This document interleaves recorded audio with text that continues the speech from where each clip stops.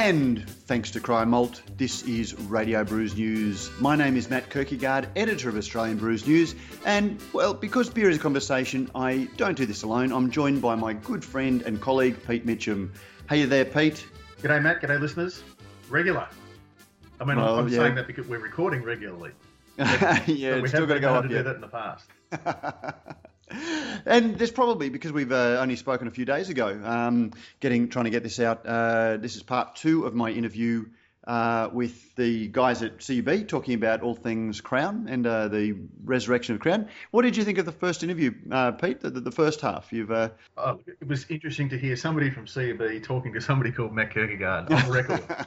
Particularly about Crown Lager, but and it was big of them to acknowledge that maybe they got the history of Crown Lager all wrong, If I can just jump in there, Matt, and I guess in your defence, because I've heard people say, this, that, and the other, and it's just marketing. There was never any time was there a suggestion that there was sort of you guys are idiots, or this is typical of big beer or anything like that. It was really just kind of tapping a mate on the shoulder and saying, you've got a word misspelled on your T-shirt, or, Your fly's undone. Exactly. It wasn't like, perhaps a little bit more public. It was perhaps getting on the loud hailer in Fed Square and saying, Matt Kierkegaard, your fly's undone. Well, to be fair... that closer comparison. To be fair, when I first sort of found all of this stuff that indicated that they had their history wrong, I sent it to them and sort of said, look, this is odd. You say that the beer wasn't invented until 1919 and you're advertising it in 1914. What's the go here? And, a month and about 15 follow-up emails later, I still didn't have a response. And it was only then when, I'd sort of whispered to them out quietly out the back that your fly's undone. That was when I got on the loudspeaker in front of school assembly and told them that the fly was undone, and they got a little bit embarrassed. So, yeah. Thanks for rushing to my defence there, Pete. But there was a little bit of in the coverage. It happened at a time when there was a little bit of shenanigans going on with the advertising, and there was a little bit of this is symptomatic of some of the things that CUB do, I went fairly hard on it because it did seem to be a fairly big issue. They were spending a lot of money telling people something that wasn't quite correct, and whilst to you and me, it's probably a fairly minor thing. I was, how do you say it? I was fueled by thinking back to, when I was a young beer drinker and was first getting interested in beer. There wasn't a lot of resources. You didn't have the internet that, all the things we have now. That's right, kids. Matt and I are both old enough to remember a time before the internet. Yes. But you didn't have, you couldn't just sort of check in or, go to Rate Beer or Crafty Pint and find out the backstory of a beer. Exactly. Yeah. You relied on what was said on the label and in the advertising. And when that was wrong, I felt a little bit cheated because, you're being told that this is, a beer that was made for royalty and things, and you go, oh, wow.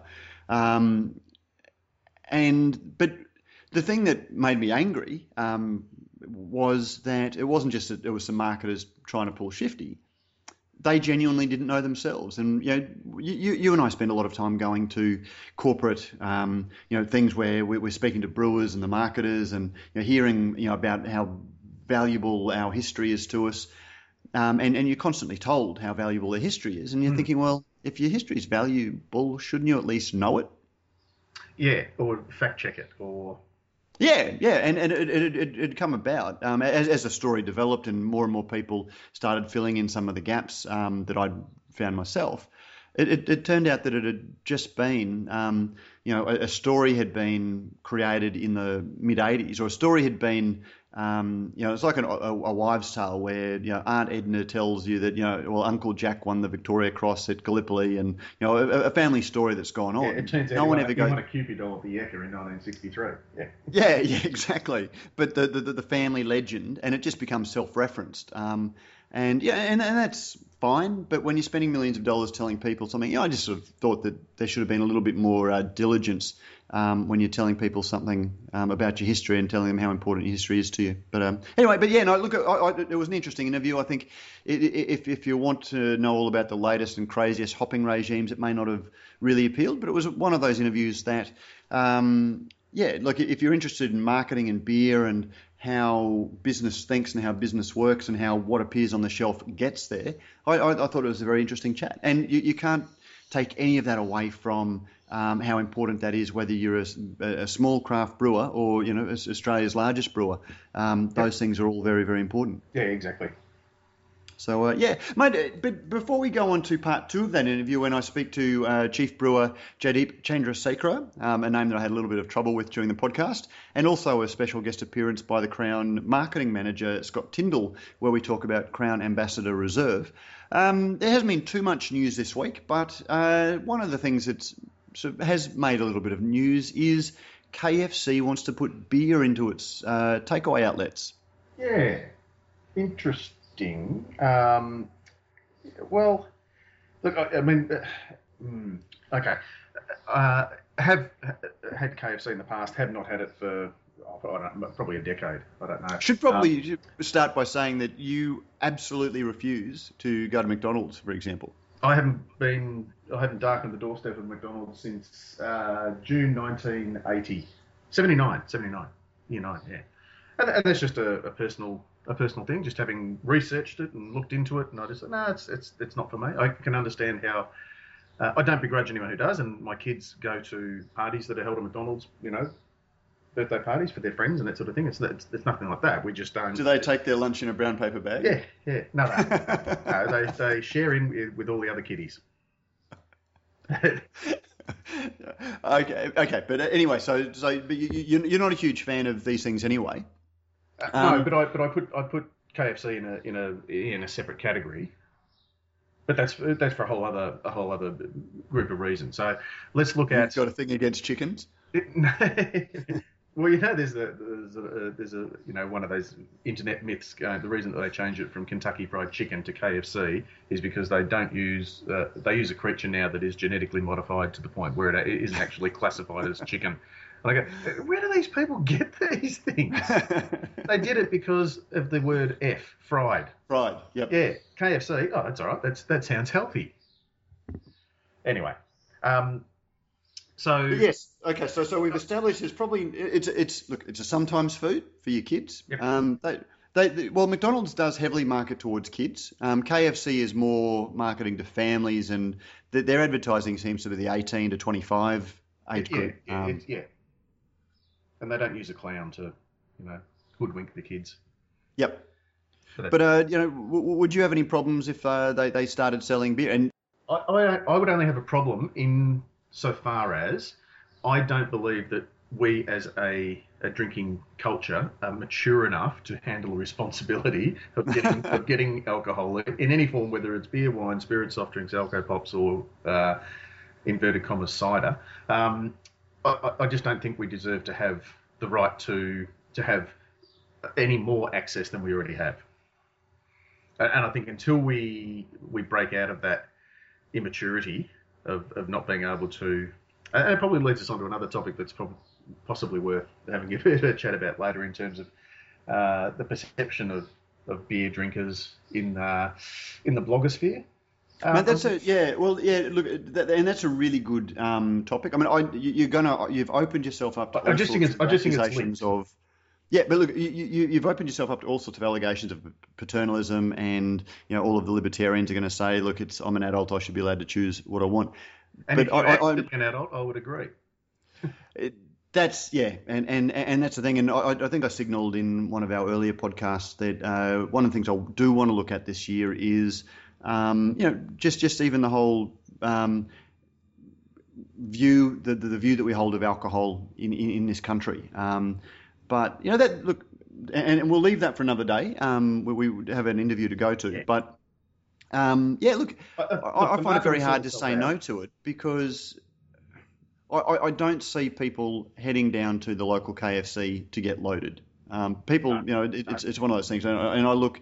The number of licensed bars that, if you're out in Brisbane's Fortitude Valley on a Friday night, the number of people who are staggering around, and they've all got loaded somewhere, and all the bar owners want to say they're getting preloaded before they go out, but they're in town and they're drinking in bars somewhere. I can't see a good argument for KFC not being able to sell it, if the people there are adults. I guess there are some issues because the number of people working behind the counter aren't at the drinking age. So there's a whole lot of things for the licensing bodies to deal with. But Yeah.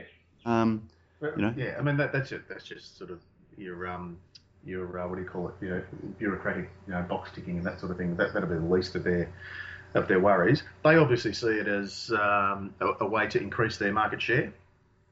Best of British luck to them. Yep.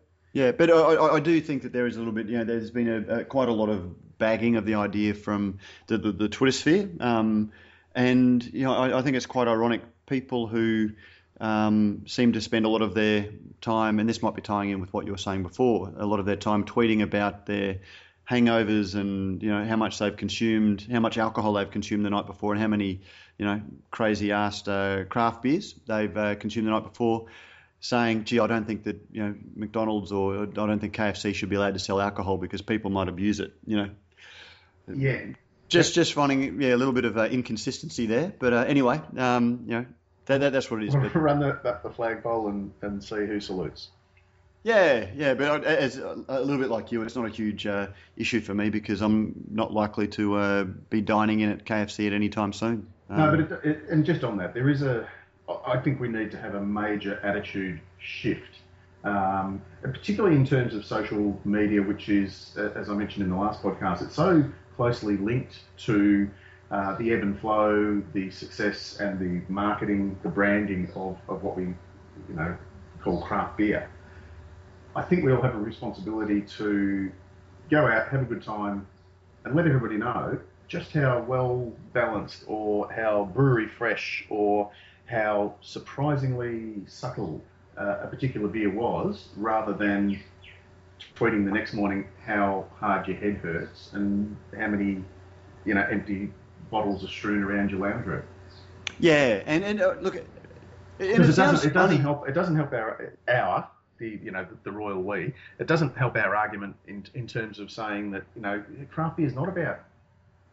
It's different to the mainstream. It's different to this, drink less, drink better. Exactly. That whole idea of drink less, drink better. Yeah, when you're publicly drinking copiously, it doesn't really, I do fear that we're a little bit of out of step or out of touch here, Pete. I guess you and I both make our livings in this sphere, and we don't want to be associated with being the drunken louts of the industry. Yep.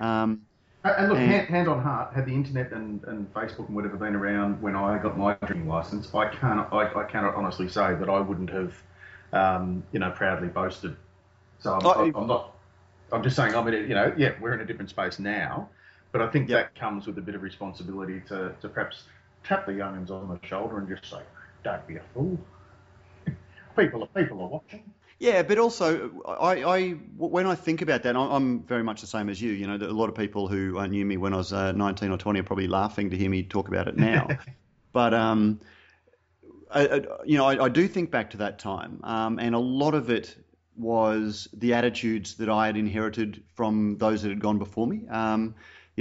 Where the attitude, if your parents are standing around, sort of talking about, oh, I've got the worst hangover last night, or, talking about it as if it's, heroic to, overcome the hangover, as opposed to it's heroic to avoid the hangover. It's not surprising that 18, 19 and 20-year-olds have that view of drinking, because it's an inherited thing. And to the industry's credit, I have very mixed feelings about the industry's ability to self-regulate. But do you remember a couple of years ago there was that really good campaign that was run by the beer industry, or the alcohol industry, where there was that series of generations of fathers sending their sons to the fridge to grab a beer and coming back, and just sort of showing how, which was a really clever... Monkey see, monkey do. Yeah, and I think there's a lot to go with that, and I take that as being, I get very personally upset when I see, the Telegraph, talking about the ills of alcohol, and they always show a fat bloke drinking beer, as if beer is the thing that's creating the problem. Yeah. And I know, like, you always see on Facebook and Twitter and Instagram people getting very upset about exactly the same thing, and then I want to sort of think, well, if you're out there celebrating the worst aspects or the overindulgence of beer, do you really have the ability to get upset? You don't see wine writers or wine drinkers or wine experts or wine advocates very often out there sort of trumpeting the number of empty bottles or the how bad they feel the next day. And I think that those attitudes are probably are hand in hand, much as you said. Yeah. So anyway, look, we'll step down from the pulpit. Here endeth the lesson. So I'm glad that there's room on my soapbox for two, Pete. Look, to me, I don't think it's even a soapbox kind of issue. I just think, I don't know, perhaps it's Waldorf and Statler sitting up in the balcony box looking down. I do fear that there's a little bit of that. That others aren't. I don't know. Yep. I guarantee we're not alone, and I'm sure that there isn't a brewer out there who would prefer not to see their name associated with a hangover or a messy night or whatever it might be.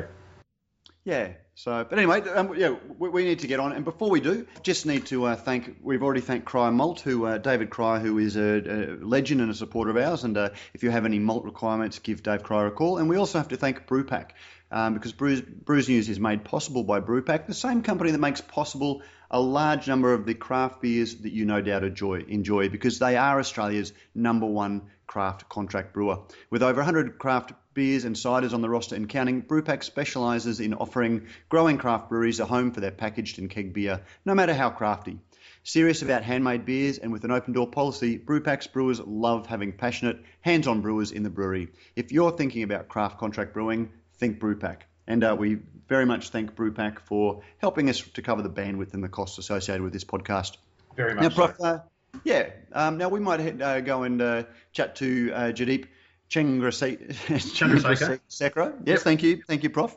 Another reason why I don't drink very much is because that would be impossible to pronounce. And we'll find out a little bit more about this year's Crown Ambassador Reserve. In a garden, what a garden, only happy faces bloom there. And joining me now, in addition to Tim, is the head brewer for CUB, JD. I'm not even going to try. That's all right. Just pronounce your surname for me, JD. Chandrasekhar. Now, you are the head brewer for CUB. Is Yes. your official title? I like to get these things correct. Chief brewer is the Chief brewer title. And we're talking about the future of the Crown brand. We've already talked a little bit about the Crown Golden Ale, but one of the other brand extensions that we haven't mentioned is the Crown Ambassador Reserve Lager that was introduced 7 years ago now, from memory. 2007, I think, or 2008 was the first time it was launched, and we're about to have a bit of a sampling for it. Tim, do you want to tell me a little bit about where you see the Crown Ambassador going before you hand over and Jadeep and I can try it? Yeah, so it's a couple of things. I think a couple of podcasts ago, Matt, we promised you an exclusive. So today we finally delivered on that promise for you, and we have the first bottle of our 2014 release for us to try. And I think we've got a bottle for you to take away. And I guess part of that was just to say a bit of a thank you to you for being a champion of our category. Thank you very much. As I said to you off air, I think sometimes you're always balanced, and sometimes we don't like facing that truth. But as I said, the reality is that we feel it's great when people have the passion that you do for the beer category and you champion it. And, it's nice to know I won't need to taste it before you won't. You won't. So it. I think this is part of our commitment to keep innovating around the Crown brand and keep delivering on this promise of being Australia's finest. And I guess for us in the future, it's something that we think has a place for us, and we've got quite a loyal following of people who buy this when it comes out in every release. I guess our future vision for this is to make sure that it stays true to being a beer and doesn't try to masquerade as a wine. I mean, I think as an industry, this is a great beer. It's a interesting, challenging beer with great ingredients in it and a great story. And Jadeep will talk to what makes it special in a second, but we want to market it as a beer, not as a wine. I was fascinated to hear you say that when we talked about it very briefly off air, that because I think one of the things I've always loved about Crown Ambassador is that it's elevated beer beyond the weapons of mass consumption that I sometimes refer to. And there was a whole lot of, shall we say, for want of a better word, wank about it. But that's often important. Aspiration might be a better word for it. But do I pick up from what you're saying that you think that maybe it went too far into trying to be wine as opposed to celebrating the best elements of beer? Well, I think it's no secret that I talk about the fact that beer has lost its seat at the dinner table to wine over the last couple of decades, and you've talked about and written about the ABS stats that talk about the beer per capita decline compared to the wine industry. And I think, as I said to you earlier, the great thing about craft beer is it's got people interested in beer again.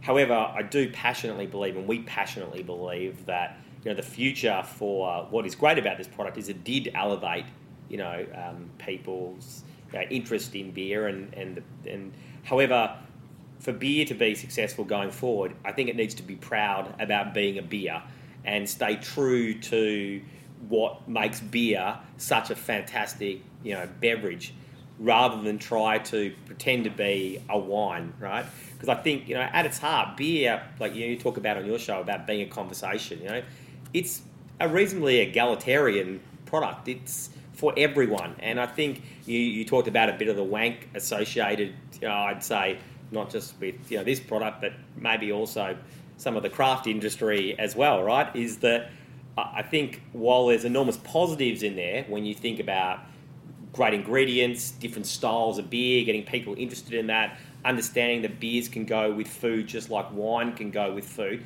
all that's positive in the new piece. But I don't think what we should ever try to do is worry about, the pretentiousness that comes with wine, or try to think that we need to be a wine. I think we should just be proud about being beers and about the interesting styles of beers, rather than focusing on what, it's all, again, coming back to marketing, it's a focus on what your strengths are and market those strengths and be proud of those strengths, rather than try to copy or replicate what your competitors' strengths are.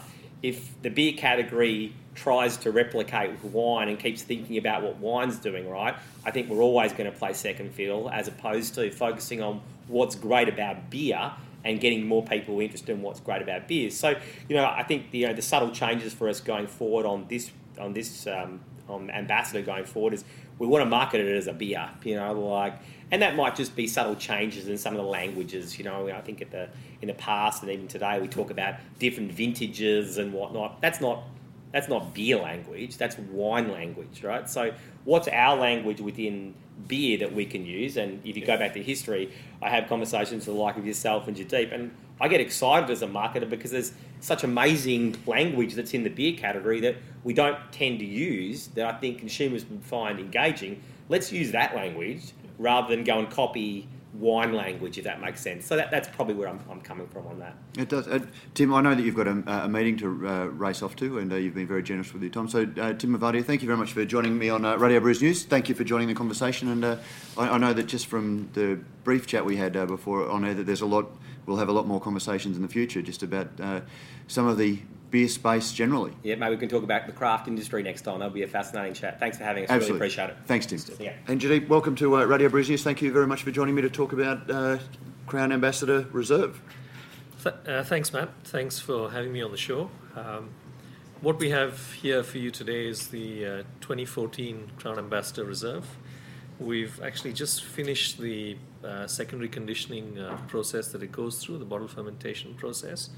And it's actually not the finished product from a packaging perspective, but it's finished in our views from a brewing perspective, and we're just about to send it off for the final packaging presentation, into a gift box and the sort of waxing that goes on to the beautiful presentation that we're used to. I guess Tim's just told us a little bit about the brand thinking or the marketing thinking behind the beer, but maybe you can tell us a little bit about the brewing process that you go through for this beer. I know that Pride of Ringwood it's a lager, true to the traditional Crown lager. It's Pride of Ringwood is used as well. It's a lot stronger than the traditional Crown lager.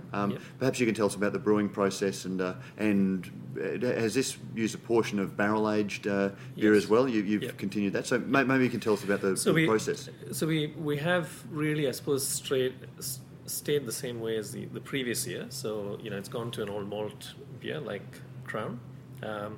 Did the former versions of Ambassador have adjunct sugars as well?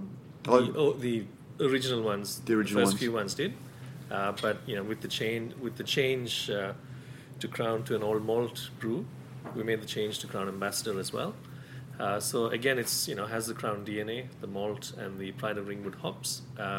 We also use freshly picked hops. So this is again, and I think just picking up on Tim's point earlier about vintage, it's really aligned to the hop harvest. So that's how I like to look at this beer.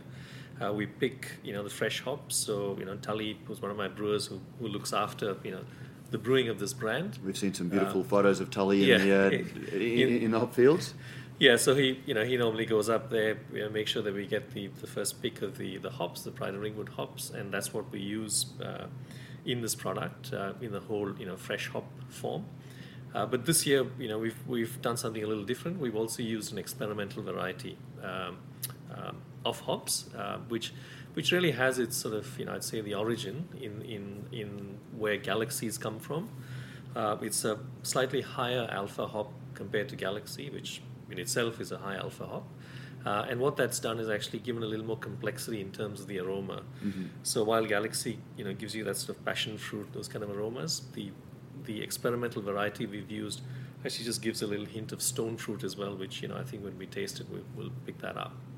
How about the malt? Have you got some modified malts, like some crystal malts in there as well, in addition to the regular Crown? Yes, there is. So you'll see that in the colour that you'd see in the in the beer.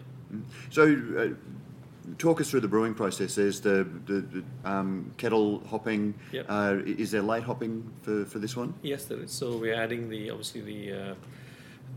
fresh hops are added late to give you that complex aroma that we associate with this beer. And then once it goes through the fermentation, it's kept in storage for a fairly long period of time, and then are you able to, and this isn't having a dig at the at some previous comments, I'm just genuinely interested in, is the primary fermentation very long, or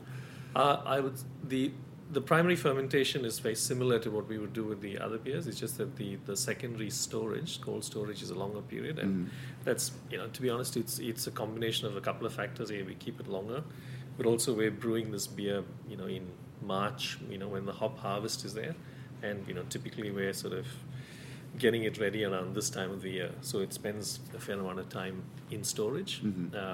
I suppose the other distinction really is this is a bottle conditioned beer. So it has live yeast in it, and there's secondary fermentation in bottle. So once we've packaged it, we actually store it warm to get that secondary conditioning, and we keep testing it till we're happy with the taste and the carbonation level and the flavor. And we've reached that point. I think we reached that point a little over a week ago. So, which is why you're getting a taste of the first bottle. Oh, it was a genuine surprise. I certainly wasn't expecting it when we came to it. The Crown Ambassador process has been one of learnings, I guess, for the brewers, because several years ago there was the Brettanomyces. I won't call it an infection, because I know a lot of people for whom that was one of their favourite vintages, and these days, if craft brewing shows us anything, it's only a flaw if you didn't intend it to taste that way. But there has been a lot of learnings for brewers who work in a again, not a pejorative sense, but in an industrial capacity, where consistency and repeating the process and making a beer that's a little bit special like this, and using barrel aging techniques is something that initially the brewers probably weren't all that used to doing. Yeah, and I think that was certainly a learning for us, and it was, I'd be fair to say that at that point it wasn't something that we'd intended. We certainly learned, in terms of our process and what you need to do to prevent that. I've had discussions with friends who work in smaller might call them craft brewers or who do a lot of barrel aging, and certainly I think one of the things that we've learned and I think other people have learned is that when you do barrel aging, particularly if you're doing barrel aging with using wine casks, then that's something that you actually keep separate from your where you do the bulk of your brewing. So I've got a friend of mine in the UK who runs fairly large brewery there called Meantime, and he does all his barrel aging in a separate facility to where he does his normal production, and so that was certainly a learning for us. I think we won't taste it, but I think you've tasted it the last time when you were around. I gave you a stout that we had sort of blended where we blended with some bourbon aged That's right. Crown Ambassador, and I've actually got a bottle for you to take as well off that. But again, to me, those are again options that when you look at barrel aging, one of the things we learned was that if you go into the spirit space and use barrels that have been used for aging spirits, then it gives you a level of complexity that a wine barrel doesn't, but also then it doesn't have the sort of micro pitfalls of using a barrel that's been used to age wine. And I guess that's something that might surprise a lot of listeners, just how extensive the research and development program is, that you do have a pilot brewery there, and you do have barrels, and you've got a lot of beers that are being tried, and you're always trying interesting things, and a very small percentage of those are ever going to see the light of day, or at least certainly the public are ever going to taste. Yeah, and I think there's two parts there, and I've certainly spoken to you before. One is around raw materials. So we do a lot of research around raw materials. So whether it's barleys that we use to make malt, or whether it's hop varieties. So we do a lot of work with Hop Products Australia in terms of evaluating new varieties of hops. And a lot of the experimental varieties we've actually used in the Cascade First Harvest releases that we do every year. So that's work that's ongoing for us, to really understand our ingredients. And at the end of the day, beer, I always say, is a pretty simple business, right? You've got a choice of a few ingredients that you can use in varying proportions to make a diverse range of beer styles. And so that's the bit that interests us when we look at understanding our raw materials. Is how do we actually provide something that's different, and I think that's what we're trying to do. So what Tim comes to us with his insights from a marketing perspective is, he says, look, this is what consumers are looking for, and I suppose the challenge for us as brewers is, how do we actually deliver that using the ingredients that we've got? So which is why it's really important for us to understand, how the ingredients are made up and what we can develop from those ingredients. The second part to your question, really, I suppose, is yes, we do a lot of work, and and I like to, I think, give my brewers the latitude to play a little bit, if you like, because I think when you have a range of brands, and a lot of them are large brands, where consistency is the key. So the challenge for our brewers is on those brands is to make those brands exactly the same every time. But at the same time, I still want to give them some creative license, if you like. And that's where we use the pilot plant that we have, where the brewers have sometimes when they have a bit of free time, they have a bit of play and come up with something. And tell us a little bit about the barrel aging that was used in this. From memory, it used to be around about 7% of the previous vintage was barrel aged, or it was the barrel aged previous vintage was added to the following years. Is that the same formula or the same process that's being used now? Yeah, so we actually take off a little bit from the current vintage, put that in barrels, and then we put that back at the end when we're getting ready to bottle. So that's the process, and to be honest, the percentages vary from year to year. So I think this year we've used a little more of the barrel vintage in the final blend. And what's the release date that we're looking at for this one? Is it around the Melbourne Cup? First week of November, around because Crown Golden Ale is obviously the sponsor of the Melbourne Cup. Caulfield Cup, sorry. That's right. And it's been released to coincide with that. Yep. Scott, do you want to come over and join us? So Scott Tyndall, who's the marketing manager for Crown. Thank you, Matt. Thank you very much for joining us. Rather than just speak to somebody in the corner, we thought you could be here. And so, obviously, there's a long, proud history of Foster's sponsoring the Melbourne Cup, and Crown Golden Ale is sponsoring the Caulfield Cup, which is another big day on the racing calendar. What was the thinking behind that? Oh, look, it was a really simple one, Matt. It was probably more about just awareness for the new launch. It was a great opportunity for us to ensure that we tell as many Australian people as possible that this beer exists and try it. And the great thing about, I guess, horse racing as a sport is you've got a really small select number of days where we've got a lot of people and they can try the product. So that's. And I wonder how many car salesmen are going to be celebrating. Couldn't resist that one. Sorry. Maybe we should give the 2014 Reserve Lager a taste. Now, we have got the iconic bottle. It's a champagne bottle that we're being used. Now, this is a bottle-conditioned beer, so it will have the yeast. It is on the lees now. Yep. So, listeners, it is much darker than your everyday Crown. It's got a lovely carbonation. Very fine beating.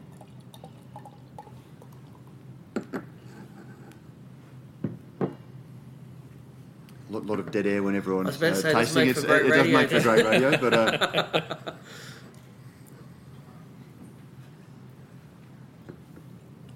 how would you describe this? Describe the style of this beer, because it's something that I've found in the past. Brewers have been very reluctant to actually call it a style. Would you call it a dunkel, like a German-style dark lager, or? Yeah, to me, I think it's really. Dunkels are normally not as strong as this. So getting into the Bock territory? Yep, but it's also, I suppose, when you look at sort of between a really strong, almost like between a Bock and a barley wine, because you're up at about 10.5% alcohol, and it's bottle conditioned. So, and I think this is, to Tim's earlier point, this is, a beer for us as brewers to be really proud of, and for us to have the opportunity to brew something like this. And really, I think the opportunity is really for us to celebrate it as a beer, and I think that's I think one of the challenges that Tim was alluding to. But to me, it again comes back to the ingredients that we use in this. So it's really about celebrating the hop and the fact that the fresh hops go into this, and we've used a couple of different varieties this time in doing that. So while staying true to the Crown DNA from Pride of Ringwood perspective, but we've also then extended it to using an experimental variety this time.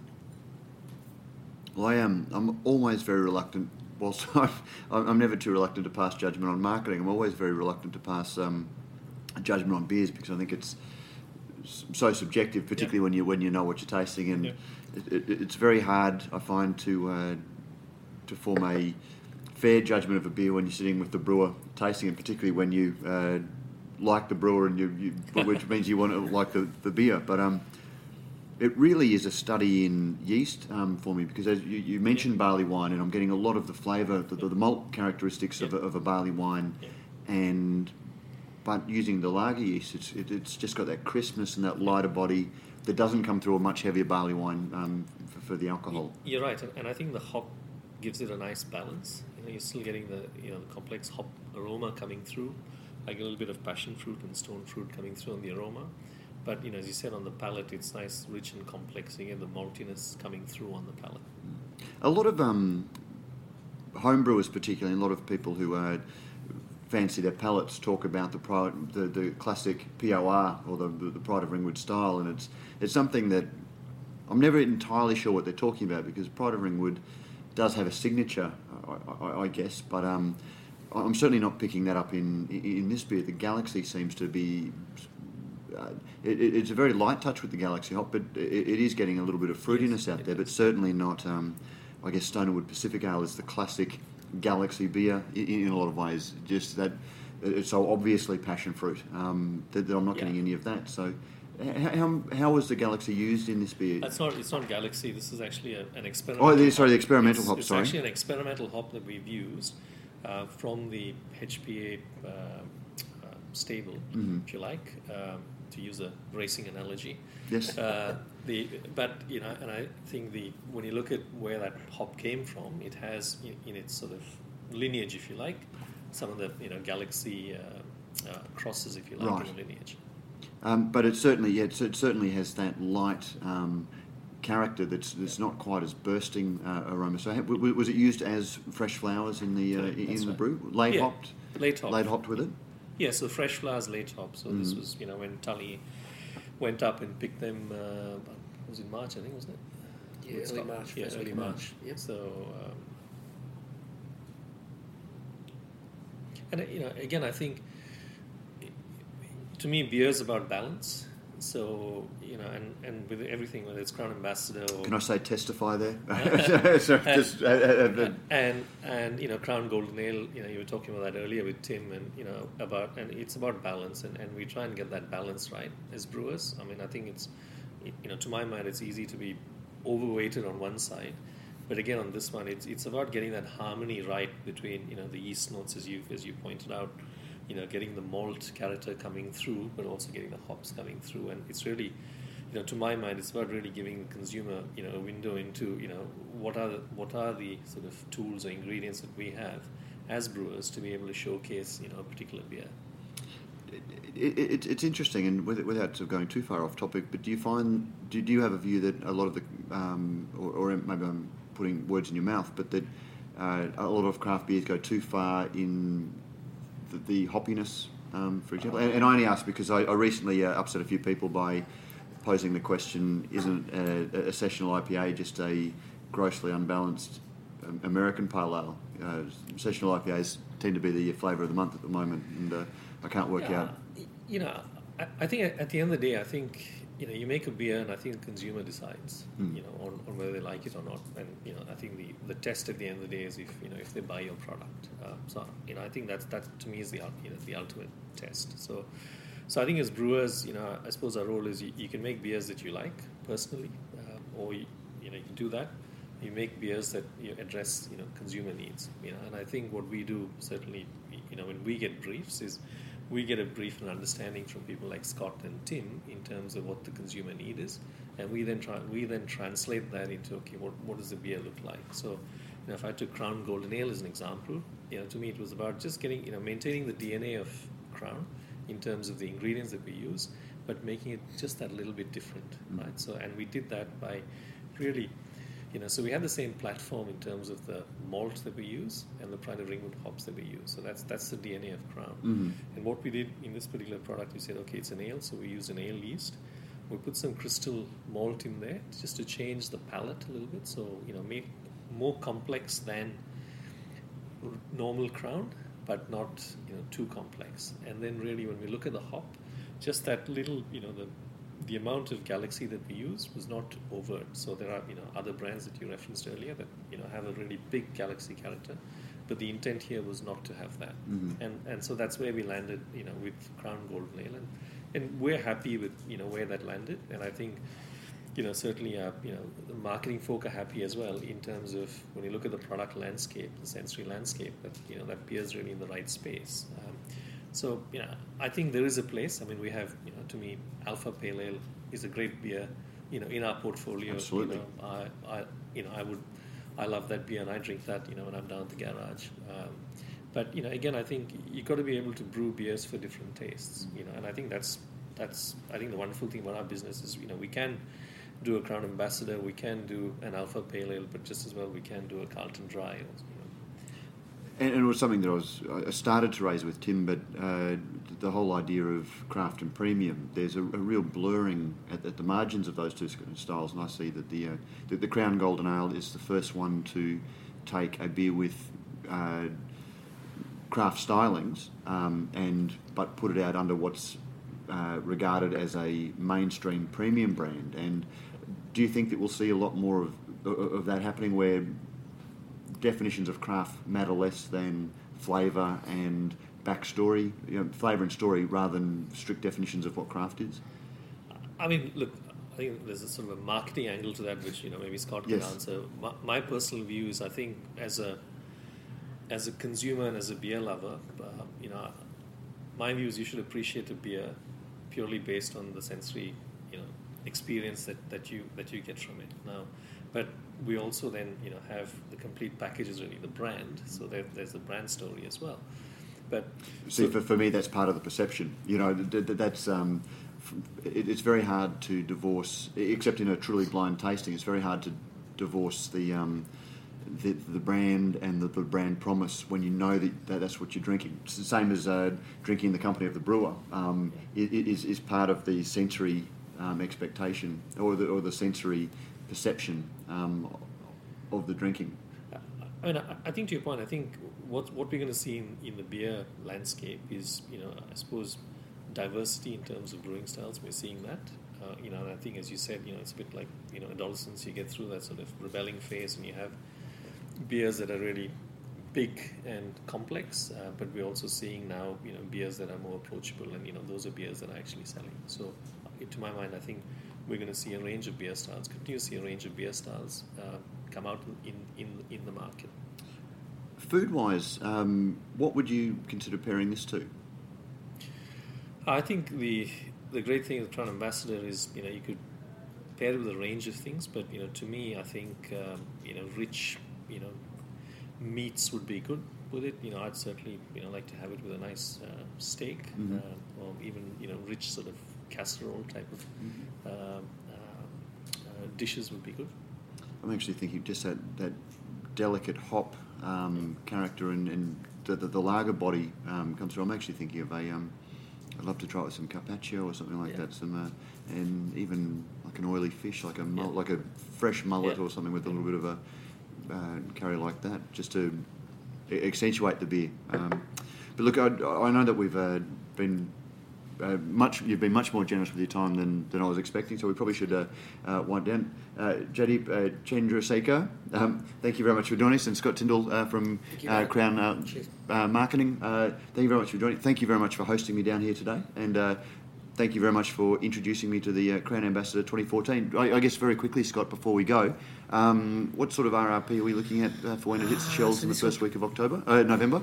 Yeah, sure, mate. It'll be on sale for $95.90, so in Dan Murphy's exclusively and the off-premise. So. Having sort of started to wind things up, I might just very quickly ask. I've noticed that over the last 2 years that there has been a real trend of CUB launching with either of the two big retailers. Crown Golden Ale was given to Dan's exclusively. Yep. Some of the Matilda Bay brands have been launched through the Coles chains. I recall that when Ari Mervis, who's CEO of CUB Asia Pacific, I believe, one of the first things he said was that there was a lot of fence mending that needed to be done with the big chains. Has there been any blowback or any negative sentiment from favouring each of the two chains, both from each other, and then also in terms of the independent retailing sector? Not to my knowledge. I think in a lot of respects we've given the independents things that work really well for them. So whether that be Carlton Dry, whether that be VB, special edition packs, pack differentiation. I mean, Crown Ambassador is probably a credit to Dan Murphy's in the way they execute premium brands. It's no different, to be honest, to a lot of the champagne houses, a lot of the spirit houses. Unfortunately, in the marketplace at the moment, they are clearly head and shoulders above everyone else and executing premium products in a premium way. I mean, Matt, no one else is going to be able to reach 10,000 people on a Saturday afternoon tasting this beverage, and that's probably what we need to increase its profile in space. So it's a byproduct of the market dynamics for this. But that being said, as I said before, the independents at the moment are getting a lot of things from us exclusively, which work really well for them. So whether that be drive-through packs for Thirsty Camel, or whether that be pack differentiation for some of the independent chains. So it's almost we're kind of allowing different retailers to win where they play best, if that makes sense. Just one last question with the bottling, Jaideep, this is a champagne bottle, and my understanding of the straight neck goes back to the method champenois, where it's gradually riddled and degorged. Have you given any thought to sort of really adding to the cost of producing this beer by having an extended riddling process to clear it? So you're quite happy to bottle it? No, we haven't, and I mean we're quite happy with where we sit in terms of the production process for it. Wonderful. Scott, Jaideep, thank you very much for your time, and thank you very much for sharing a Crown Ambassador with me. Thanks, Matt. Thank you, Thanks Matt. for having us on the show. Roll out the barrel. We'll have a barrel of fun. Roll out the barrel. We've got the blues on the run.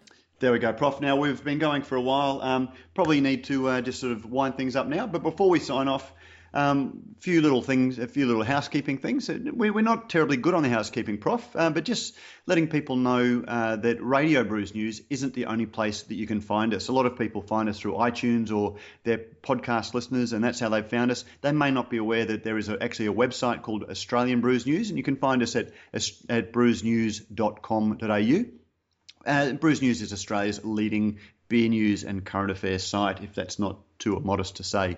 Wouldn't say Australia's best craft beer site. I actually think that's Crafty Pint.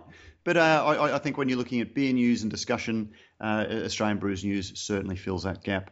And certainly in terms of, without blowing our own trumpet, but as my grandfather said, you may as well chant. There's no other bugger will do it for you. A broader look at mainstream beer, at the issues around beer, the culture of beer, controversy corner. The only thing you probably won't find is sort of, our opinions on particular beers, I guess, in terms of doing, out of 10 reviews and that kind of thing. Yeah, I have been toying with a little idea of, because it's very hard, you don't want to slam a beer, but people do want to know what you like. They don't necessarily want to know what you don't like. And I am thinking of just sort of having a list of, some of Matt's faves. But I don't know how I'll do that and sort of keep consistent with what we're talking about. But that's another digression. But in addition to finding us at brewsnews.com.au, you can also find us on Facebook as Australian Brews News. And we're also on Twitter as Oz Brews News. That's OZ Brews News. Pete, where can people find and follow you? Either Brews News or Pete Mitchum at Facebook. Pete Mitchum personally, but you're also at Beer Blokes on Twitter? At Beer Blokes, yes, on Twitter. At Beer Blokes. And I am at Good Beer Matt on both Twitter and Instagram, so you can certainly find us there. Apart from that, we've got nothing left to say. We do thank Cryer Malt and Brewpack for making the show possible, and we look forward to having a beer with you very soon. We do have a couple of great interviews. These are all interviews that were recorded in the last quarter of last year, and we've got a great one coming up very shortly with Anton Spitzalak from Brewpack, and we have a chat about his take on the craft beer industry, where it's going, and introducing the concept of a thing called the mega cycle. So stay tuned for that. In the meantime, thank you very much for joining us for this podcast, and we look forward to having a beer with you again very, very soon. Thanks, Pete. Thanks, mate. And listeners, keep those cards and letters coming in. We do appreciate your feedback. Shout out quickly just before we go to Sarah Smith. I'm sorry that I shit-canned your favourite IPA glass. The glass is all very fine. Don't stop using the glass on my account. I hope I haven't upset you. But I did query that. I didn't think you'd shit-canned it. I just said we were making the point that it may not be there may be a lot of fashionability in its uptake at the moment. It may not necessarily be. Yeah, I'm not saying the Emperor's not wearing any clothes, but he's maybe just wearing an ill-fitting Speedo. Or just a gossamer covering. Exactly. Anyway, Prof, so thank you for Sarah Smith. Please do engage with us on any of the various social media sources, and we will give you a shout out on our next podcast as well. Terrific. Take care, everyone. There's a garden, what a garden. Only happy faces bloom there, and there's never any room there for a worry or a gloom there. Oh, there's music and there's dancing and a lot of sweet romancing. When they play the polka, they all get in the swing. And we're out.